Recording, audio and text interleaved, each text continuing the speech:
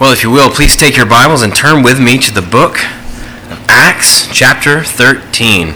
Acts 13. You can find that on page 922 if you're using one of the red pew Bibles.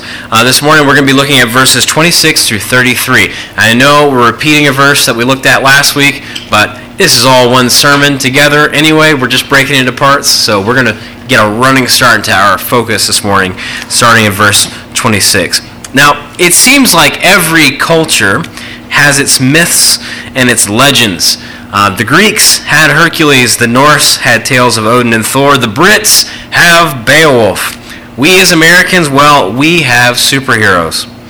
When people think of superheroes, we think of people who have extraordinary powers, who face extraordinary dangers, and save the day in extraordinary ways. But honestly, it's the weaknesses of those superheroes that really make them interesting.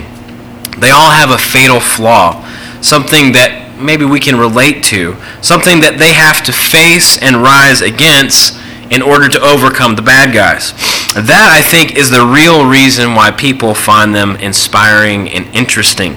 It's not the superpower so much as it is the struggle. And I think that reflects something deep within the human soul, which realizes that not all is right within us. There's something that craves a Savior who can bring relief from the darkness. Now speaking of superheroes, there's a scene in the movie Batman, The Dark Knight, where at the end of the movie, Batman, if you haven't seen this, it's been out for years. I'm sorry if this is spoiling. At the end of the movie, Batman has to go on the run from the police. And it's kind of part of a cover-up. Batman has taken the blame for some killings that he did not commit in an effort to protect justice and to restore people's faith in the system, the justice system. So as he's being chased, you have this overhead voice of Commissioner Gordon explaining to his son, who had just been saved by Batman, that Batman is the hero Gotham deserves, but not the one it needs right now. So he says, so we'll hunt him because he can take it, because he's not our hero. He's a silent guardian, a watchful protector, a dark knight. It's a moving moment in the Batman series. Batman shows a certain real love for his city by willing to take the blame on himself to try and preserve peace. When other heroes failed, he didn't.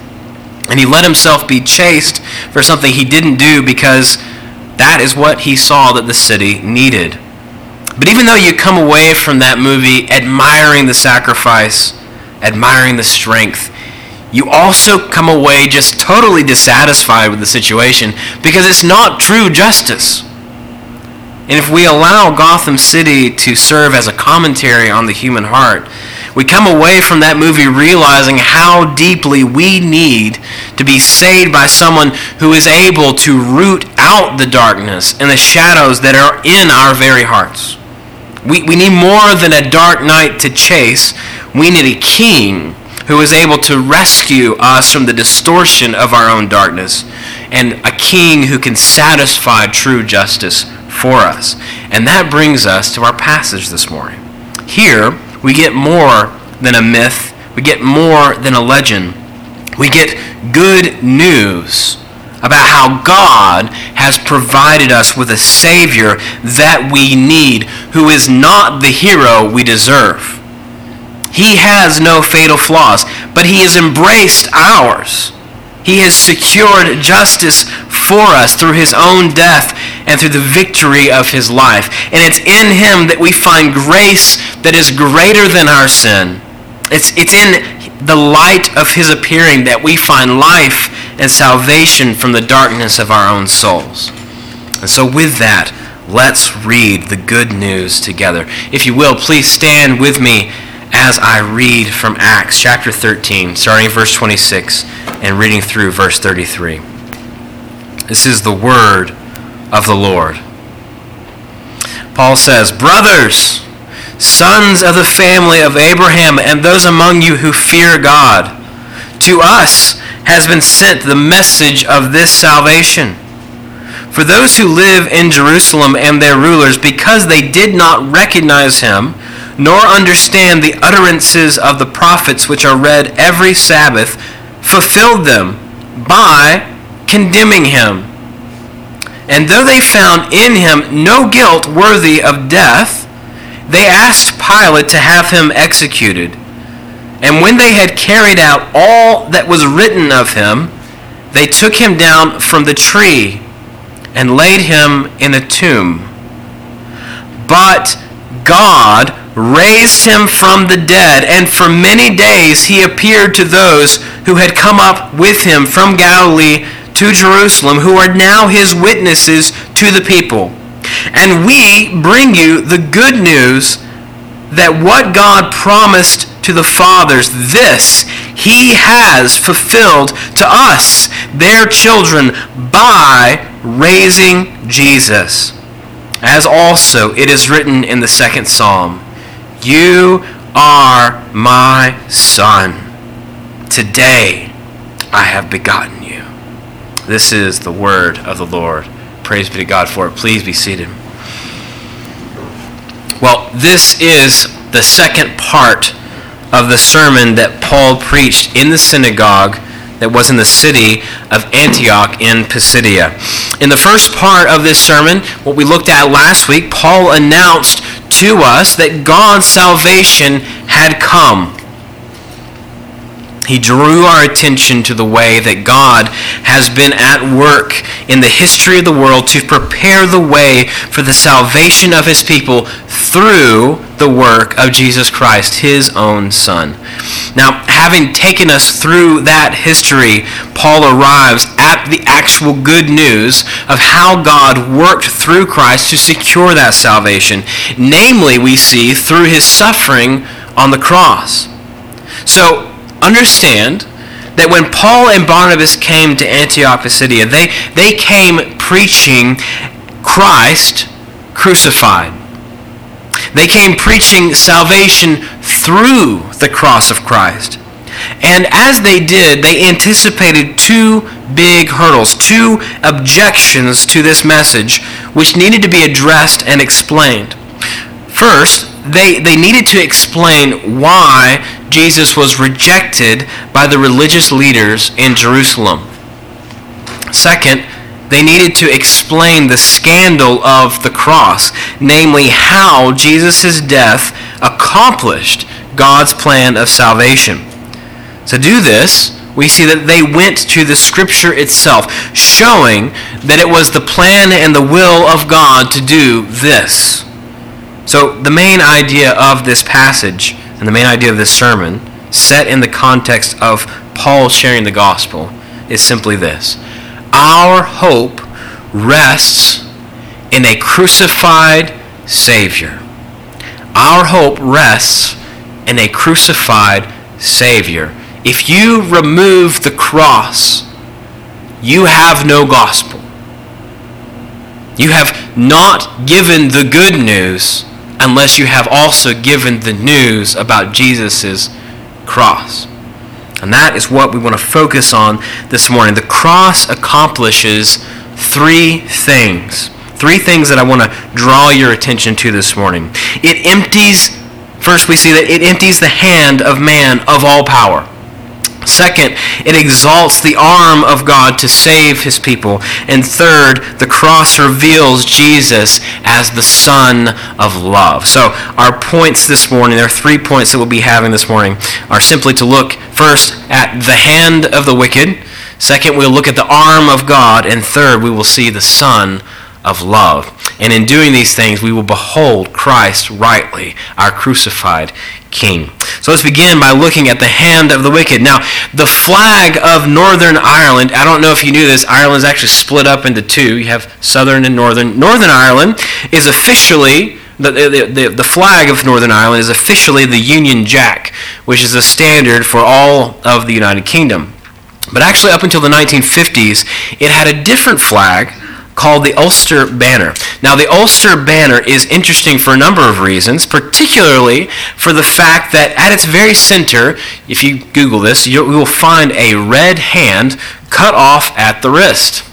It's an old symbol with a number of different explanations, but my favorite is grounded in an old legend that there was a competition over the ownership of the land involving Northern Ireland, where the first man to lay his hand on the province was to have rightful claim over it. And so the story goes that the warriors were racing each other to get to the land, and that as they drew close, one of them, realizing he wasn't going to win, cut his own hand off at the wrist and threw it over everyone else, winning the land for himself. People will do some incredible things for power, won't they? In the days of Jesus, the Jewish people were looking and longing for the coming of the promised Messiah, who they hoped would kick the Romans out of Israel and restore it to the glory that it had once had under King David. They were looking for an earthly kingdom. And while they searched the scriptures and they prayed for this coming deliverer, most of them did not recognize him when he arrived. In fact, they rejected him. Although they had eyes, they did not see. And although they had ears, they did not hear. And although they had the best and brightest theological minds among them, they did not recognize Jesus and his true identity. They did not understand that God himself was among them. I think that John sums it up pretty well in the opening of his gospel when he says, "The true light which gives light to everyone was coming into the world. He was in the world, and the world was made through him, yet the world did not know him. He came to his own, and his own people did not receive him." They did not welcome him in. In the opening words of this sermon, Paul had reminded the people in this synagogue about all that God had done for their forefathers. He reminded them of God's works of power, taking them through about how God had raised them up, had taken them out of Egypt to the land of promise, how he had delivered them, given them judges, provided them with a good king. He reminded them of God's promise spanning from Abraham to David, a promise to raise up an offspring who would be our Savior. And he announced to them that God had in fact kept that promise by bringing Jesus to be that Savior. In verse 26, Paul calls everyone who is listening to him, saying, "Brothers, sons of the family of Abraham, and those among you who fear God, to us has been sent the message of this salvation." But the news of this salvation which Paul had come to share wasn't just that the Messiah had come. It was also a message about what the Messiah had done. And that brings us to verse 27, where he tells his listeners about the way that the rulers and the people in Jerusalem had treated God's anointed one. First, he says that they did not recognize Jesus. They were blind to his true identity. Now, the prophet Isaiah foretold that the promised servant of the Lord would not stand out with any form of majesty or beauty that people should desire him. And we see that in the life of Christ, although Jesus was in fact born of the bloodline of David, although he was rightfully the king, he was not born in a palace. No, he did not live his life with the rich. Rather, he worked with his hands as a carpenter. He embraced our weakness. He knew hunger. He knew thirst. He knew fatigue. And even when he began his ministry, some of his own disciples wondered what good could come from a backwater town like Nazareth. Unlike the rabbis of his day, Jesus called his disciples to himself. At that point, rabbis typically would go about their business and people would come and ask to be their disciples. Jesus called his disciples. And when he taught with authority. And though people were amazed at all he said and what he did, his growing popularity put him at odds with the Jewish leadership. They hated him. partially out of jealousy, partially because he exposed their sin, and partially because the things that he said and did showed that he was more than a mere carpenter from up north. He called God his own Father. He said that he and the Father were one. He did the works of God in the power of God. And even though the Jewish leaders could not dispute the reality of what he was doing, and they could not resist his words, they hated him. And they were determined to destroy him. Paul tells us that the reason the Jewish leaders did not recognize Jesus was because they did not understand the utterances of the prophets, which is to say that they didn't understand what God had foretold by the prophets about him. It wasn't that they didn't have access to this. They read the scriptures and the words of the prophets every Sabbath, but they were blind to the fulfillment of those words. They were blind to Christ. And so Paul explains that they condemned Jesus. They gave the promised Messiah over into the hands of Gentiles. And though they did not find anything in him to warrant death, Paul says, they demanded that Pilate have him crucified. More than that, they worked and demanded that Jesus be killed by working the same crowds that had welcomed Jesus into Jerusalem into a frenzy, threatening Pilate that he was no friend of Caesar if he left Jesus alive. Now, we know the story. Pilate caved under the pressure. Jesus was, in fact, crucified, and after he had died, he was buried in a borrowed tomb with his body secured by a detachment of soldiers standing at the entrance, ready to ward off anyone who might think to come and steal that body away. This is how Jerusalem received its rightful king.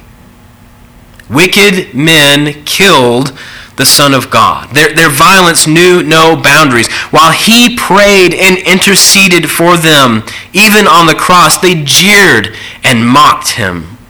While he sweat drops of blood in his earnestness to obey the Father, they spit on him and they beat him in the face with their fists.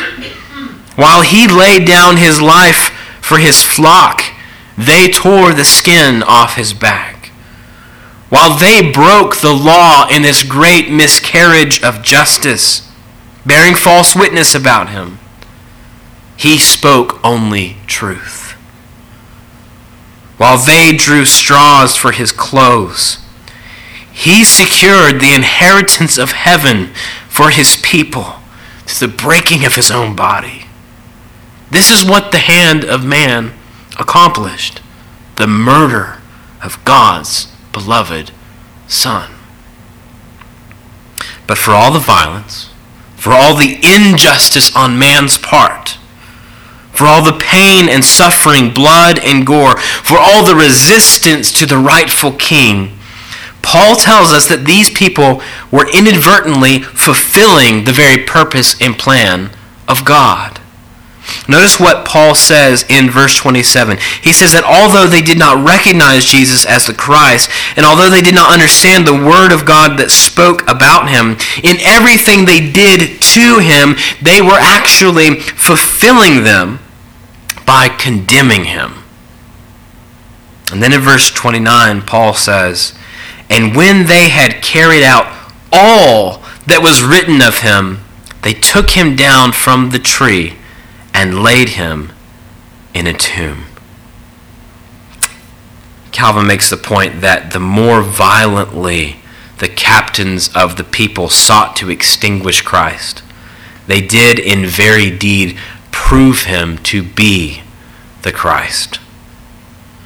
God allowed his Son to be crucified by wicked men. He allowed the hand of man to prevail against his anointed one. Not only that, we are told that he sent his Son into the world for this very purpose. As Jesus says in John 10, verses 14 through 18, "I am the good shepherd. I know my own, and my own know me, just as the Father knows me, and I know the Father. And I lay down my life for the sheep. For this reason the Father loves me, because I lay down my life, that I may take it up again. No one takes it from me, but I lay it down of my own accord. I have authority to lay it down, and I have authority to take it up again. This charge I have received from my Father. It has been said that Jesus was so intent on accomplishing this, that when he created the world and sustained it by the word of his power, he made the very tree that would be the cross that he would hang on. The suffering of Christ on the cross fulfilled the will and the purpose of God. We read that in Isaiah 53. Christ laid down his life. He submitted himself into the hands of his enemies. But just as with Joseph, what they meant for evil, God meant for good.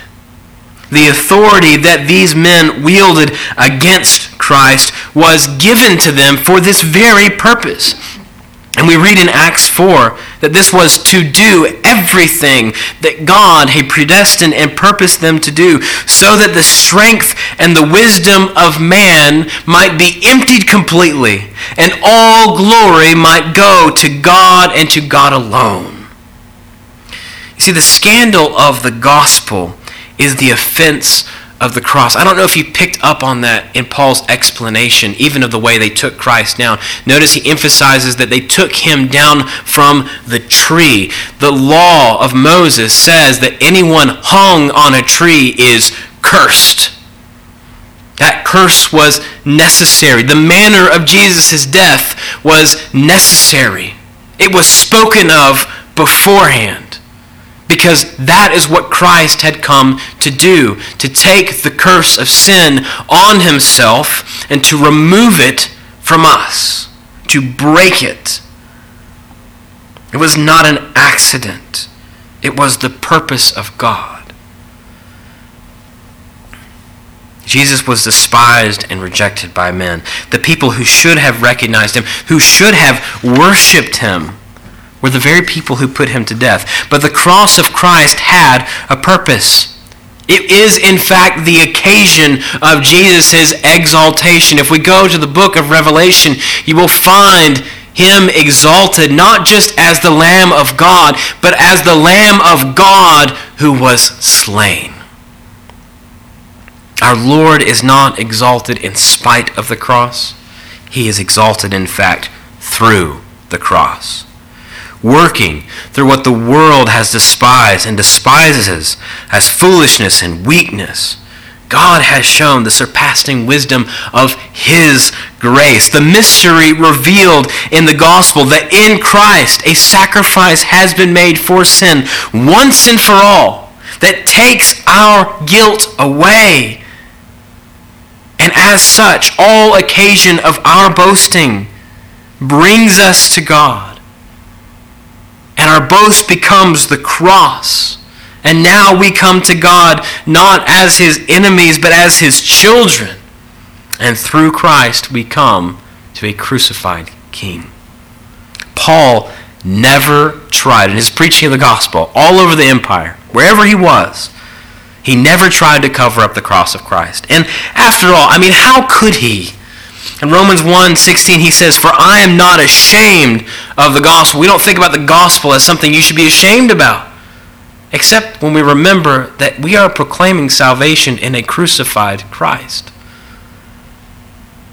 He says, "I am not ashamed of the gospel, for it is the power of God for salvation to everyone who believes." We have not preached the gospel unless we have preached the cross of Jesus, because it's there that the power and the wisdom of God triumphs, where it removes all human boasting. And it's in the weakness of the cross that the power of Christ and his sacrifice is shown for us in its blazing glory. The Jews who first heard this message most certainly would have been scandalized by it. Paul tells the church in Corinth that the message of the cross is foolishness to the Jews and weakness to the Gentiles. But when we see how God worked to fulfill his word through the cross of Christ, through that scandal, when we see how necessary the cross is, then we can understand the true power of it. As Paul says in 1 Corinthians 1, "For the word of the cross is folly to those who are perishing, but to us who are being saved, it is the power of God." He goes on to say that God chose what is foolish in the world to shame the wise. God chose what is weak in the world to shame the strong. God chose what is low and despised in the world, even things that are not, to bring to nothing things that are, so that no human being might boast in the presence of God. And because of him, you are in Christ Jesus, who became to us wisdom from God, righteousness and sanctification and redemption, so that as it is written, "Let the one who boasts, boast in the Lord." It is ironic to think that the man who threw his hand to try and get land for himself lost power in himself, took on weakness to try and get some sort of strength for himself. In Christ, we acknowledge that we are not limbless, but that we are dead, and that he has made us alive through his death and resurrection. And through him we have received a far greater inheritance than a plot of land on an island in the north. The cross of Christ empties the hand of man of all power, and it makes us rely not on ourselves, but on the sufferings of the Son of God for us. It makes us trust in the power of God completely.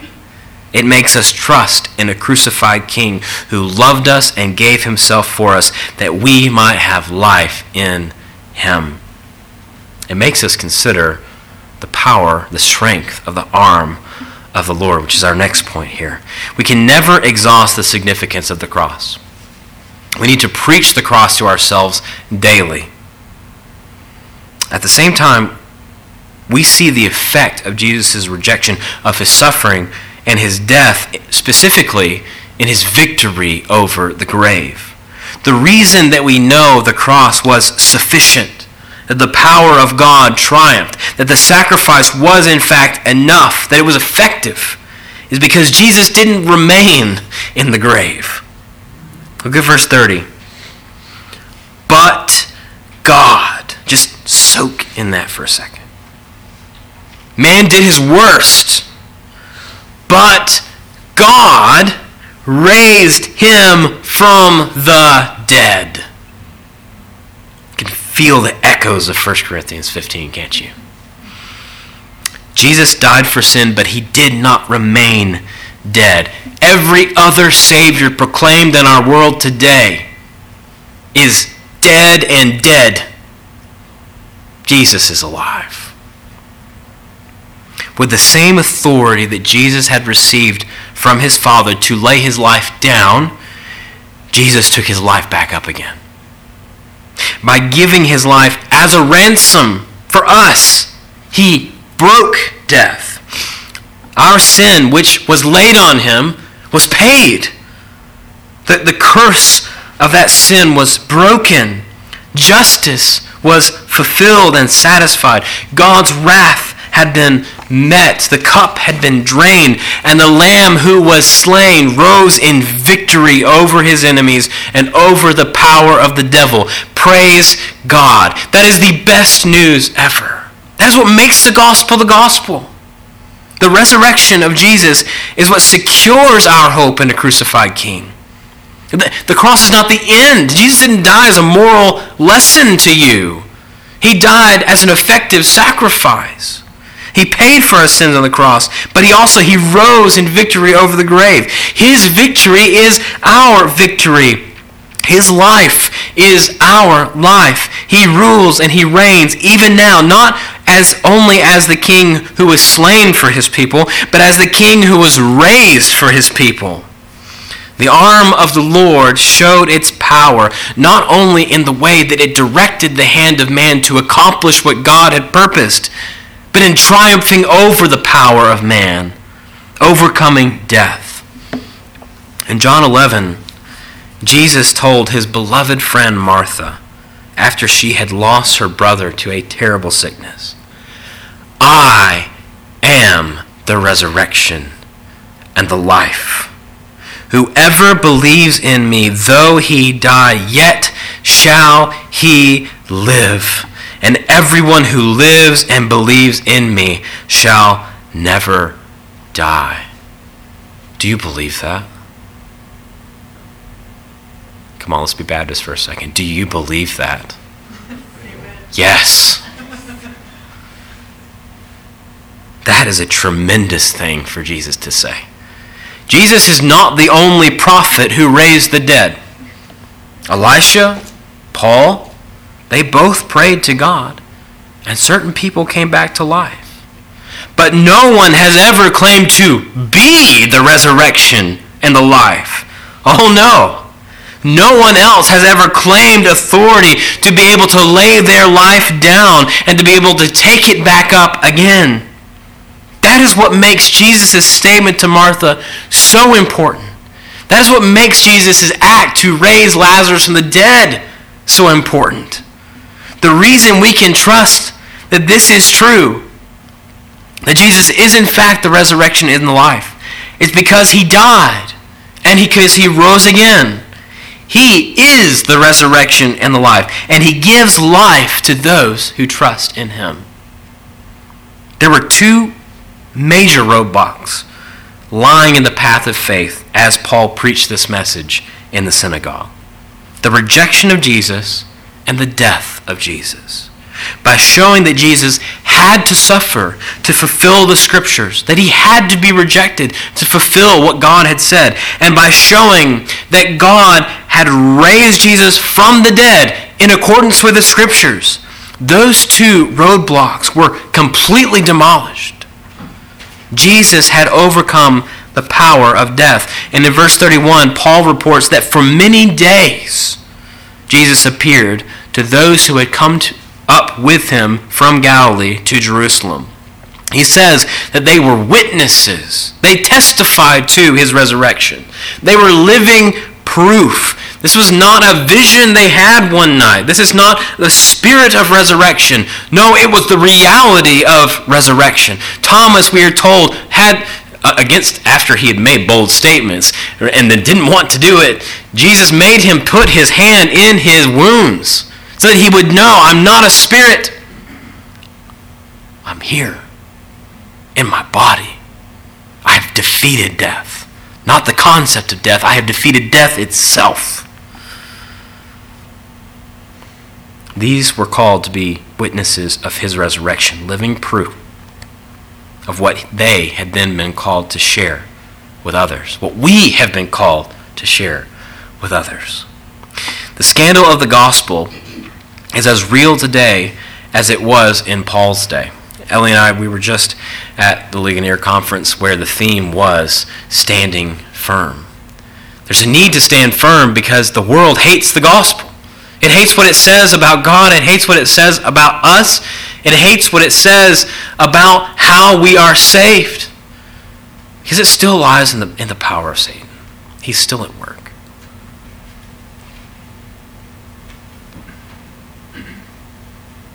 Embracing the scandal of the gospel, God has called us to call others to put their faith in a crucified king. Because it's through that crucified king who overcame death that we are saved. We are calling people to turn from their sin and to turn to God. That is what repentance is. We are telling people to let go of their own works, to cling to Christ and to Christ alone. That is not a popular message. The scandal is still there. The cross still looks foolish to those who are perishing. But the arm of the Lord is not too short. And we have received a commission from our King with a promise that he will be with us always. and that all authority has been given to him, that he holds the keys to death and Hades, and that he has vanquished them. Jesus isn't the hero we deserve. We deserve God's wrath. But he is the Savior we need, because it's only through faith that we can be saved by him. So friends, don't lose your enthusiasm for the gospel, and don't give in to that temptation to just gloss over the scandal of the cross. Embrace it. And as you do, as you think about how that affects the way you speak to others, also think about yourself. Don't make peace with your sin. Jesus died for that sin because it would be lethal for you. The arm of the Lord that overcame death for you. And the arm of the Lord will go with you to make his gospel bear fruit. So trust in the arm of the Lord. Nothing can stop this. And that brings us finally to consider the face of our Savior, the Son of Love. In verse 32, we hear Paul state his and Barnabas' purpose, the reason they had traveled hundreds of miles to be with these brothers and sisters. He says, "And we bring you the good news that what God promised to the fathers, this he has fulfilled to us, their children, by raising Jesus." You see the significance of the resurrection there? The promises aren't fulfilled. Jesus is still in the grave. But because he raised Jesus, the promises are fulfilled. And then he goes to show this. He takes us to the second psalm, which says, "You are my son. Today I have begotten you." Now, Paul goes on here, and I'm just cutting him off here a little prematurely, because he just goes down the rabbit hole of Jesus' resurrection and how that connects to God's covenant with David and his kingship and his sonship with David. We're going to go into that next week. I don't have time yet. The main thing I want to close with this morning, though, is to show you the relationship of Jesus' resurrection and how it reflects on Jesus' relationship with God the Father. Paul and Barnabas had brought good news to everyone who heard this message, that God kept the promise to their fathers. He had done this by raising Jesus. Obviously, as we read this, we know Paul is talking about Jesus' resurrection from the dead. But I also think he has Jesus' exaltation in mind here as well. Jesus didn't remain on earth. No, he ascended into heaven, where he is seated at the right hand of the Father, where he works as our high priest, interceding for us. This paved the way for the Holy Spirit to come and to dwell in believers, which is another aspect of the promise that God gave through the prophets. I mean, think about the prophet Joel and the prophet Amos and how that is fulfilled. Peter shows that, outlines that for us in Acts 2.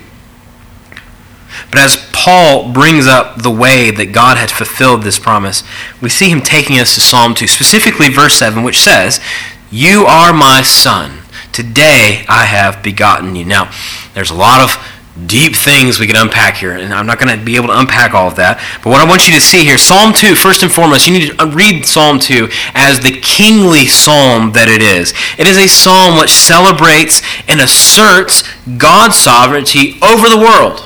While the world, Brad read this for us earlier, while the nations, while the kings rage, God looks at them and laughs because his sovereignty cannot be touched. It also, the psalm ascribes glory, not just to God, but also to the king of his anointing. "As for me," God says, "I have set my king on Zion, my holy hill." Psalmist says, "I will tell of the decree. The Lord said to me, you are my son. Today I have begotten you. Ask of me, and I will make the nations your heritage, and the ends of the earth your possession." As you read that, do you not hear Matthew 28, 18 through 20? Do you not hear the Great Commission? "All authority has been given to me. Go, therefore, and make disciples." The psalmist goes on, but you get the picture. This anointed king, appointed by God, has a global sovereignty, and he deserves global fame. The world and all that is in it is his. But more than that, this is not just an emperor. This king, God calls his son.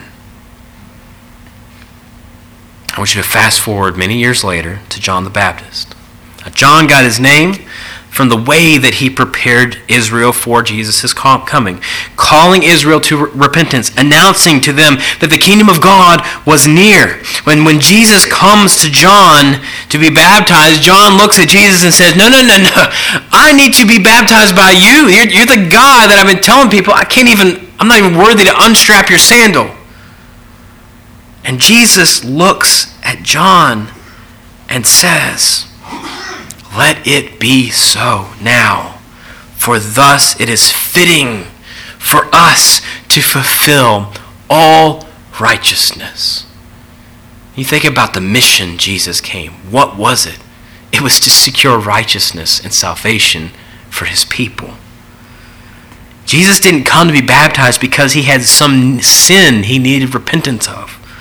No, he came to be baptized as a picture of the way in which he had come to take the sins and the guilt of his people upon himself. And in so doing, to go through the death that we deserve, not just the physical suffering, but to drain dry God's wrath. And in so doing, to defeat the curse of sin, which is death, through his resurrection. That is what Jesus meant when he looked at John. He said, thus it is fitting for us to fulfill all righteousness. He came to fulfill righteousness for us. The gospel writers tell us that when Jesus had come up out of the water, immediately the heavens were opened to him, and he saw the Spirit of God descending on him like a dove and coming to rest on him, while a voice from heaven declared, this is my beloved Son, with whom I am well pleased. You want to hear the heart of the Father? That's it. That is the heart of God for his Son. In the Bible, sonship has a depth of meaning that goes beyond simply someone being born to someone. Sonship meant that you imbibe the character and the attributes of someone. A true son is the reflection of their father, and a true son receives the blessing of heirship. At Jesus' baptism, God the Father was so pleased with his Son that he rended the heavens and declared with public pleasure, this is my Son. For eternity, they had been in fellowship. And now we get a view into that pleasure and love and joy.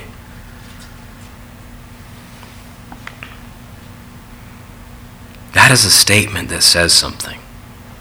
Not just about what Jesus had done by going to be baptized. Something about Jesus' divine nature. Something about his work. A work that took him to the cross and which culminated in the resurrection. A work which makes it possible for sinners such as you and I, not just to be forgiven, dismissed, everything's good, go be a servant. No, to be children of God in him. That is the depth of God's riches for you. He doesn't just set you free from sin. He makes you his son. And ladies, that includes you. You need sonship, okay? Because sonship means heirship. The point Paul is making by bringing this psalm up is the fact of God the Father's pleasure in the work of God the Son. A work that set apart for him, that was set apart for him before the world had even been set into motion. Ephesians 1 and 2. This is a work that secures our salvation and our hope. That's why we can look at the gospel and we can look at how far we fall short of God's glory. And the devil can stand there and accuse us, and we can say, you are right. My sin is great, but my Savior is greater. And now God is my Father. We were enemies. And he's made me not only his friend, but his child. It's a work that secures our salvation and our hope, because in it God's love has been caught up for us to see his eternal love in his Son. There are some who have this terrible idea that God the Father is somehow distant from us, and that Jesus, as God's Son, goes to the cross of his own accord in some effort to pacify through the cross his grumpy Father. There's a popular notion among many Christians to think that God the Father is angry and judgmental while Jesus is loving. That image of God is wrong. It is so far from what we see in the Scriptures. What the Scriptures show us is that the love that Jesus has for us, the love that so many are so quick to affirm and claim, that is a love that originates in the heart of the Father, that is reflected in the life of the Son because of his relationship with the Father. The Father, we're told, John 3:16, God sent his Son. He sent that Son, and the Son went in love. And because he came, the promise of our salvation stands. We live secure in the lifeblood of the beloved Son. The relationship that exists between God the Father and God the Son is one of eternal beauty and abiding love. It is a joy that can only be described as blinding light. You want to see the glory of God, it's always blinding light. In that announcement that God made on the banks of the Jordan River, as the Son showed his commitment to do the will of his Father, yoking himself to us as the second and last Adam. And as the world heard the voice of the Father say, "This is my Son, my beloved Son, my pleasure rests on him." And then we come to John 17, and we see Jesus making us understand that it was this relationship of love and affection and harmony that is now given to us, that we enter into now with God through him. We see the richness of what has been purchased for us. As the Son of God, not only is Jesus able to provide atonement for our sin, not only is he able to make us justified in the sight of God, but he brings us into a depth of relationship with God that we could never have otherwise had. In Christ, we are sons of God, and as sons, we are heirs with Christ of the riches of heaven and the pleasure of our heavenly Father, equipped with the Spirit who in our hearts causes us to cry, "Abba, Father," to the star breather. The gospel is good news. It is good news of salvation, which we have by faith in a crucified king. Not just any king, but the king of God's appointment, his own beloved Son. And because he stands, so does our hope. Let's pray.